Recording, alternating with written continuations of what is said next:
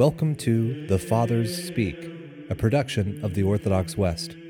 Each day, Father John Fenton reads a selection fitted to the Western liturgical calendar from one of the Fathers of the Church.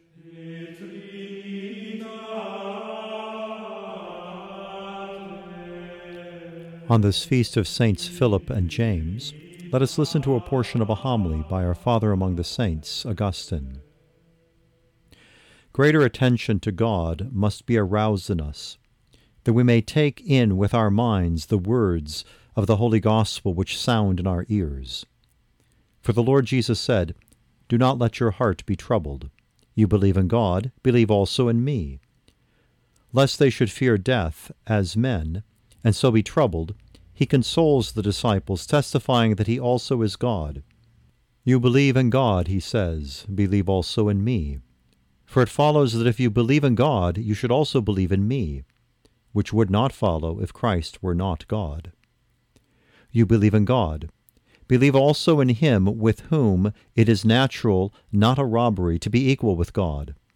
For he emptied himself, not however relinquishing the form of God, but taking the form of a servant.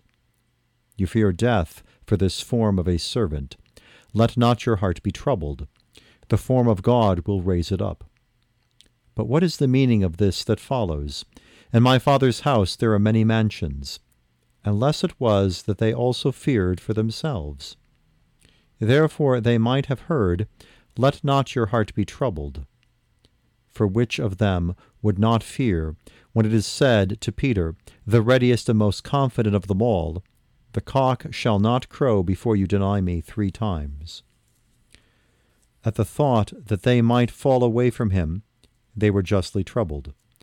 But when they heard, In my Father's house there are many mansions, if not, I would have told you, for I go to prepare a place for you, they were relieved of their anxiety, being certain and confident that after the danger of temptation they would remain in the presence of God with Christ. For although one is stronger than another, one wiser than another, one more righteous than another, one holier than another, in my Father's house there are many mansions. Not one of them shall be estranged from that house, where each will receive a mansion according to his merits.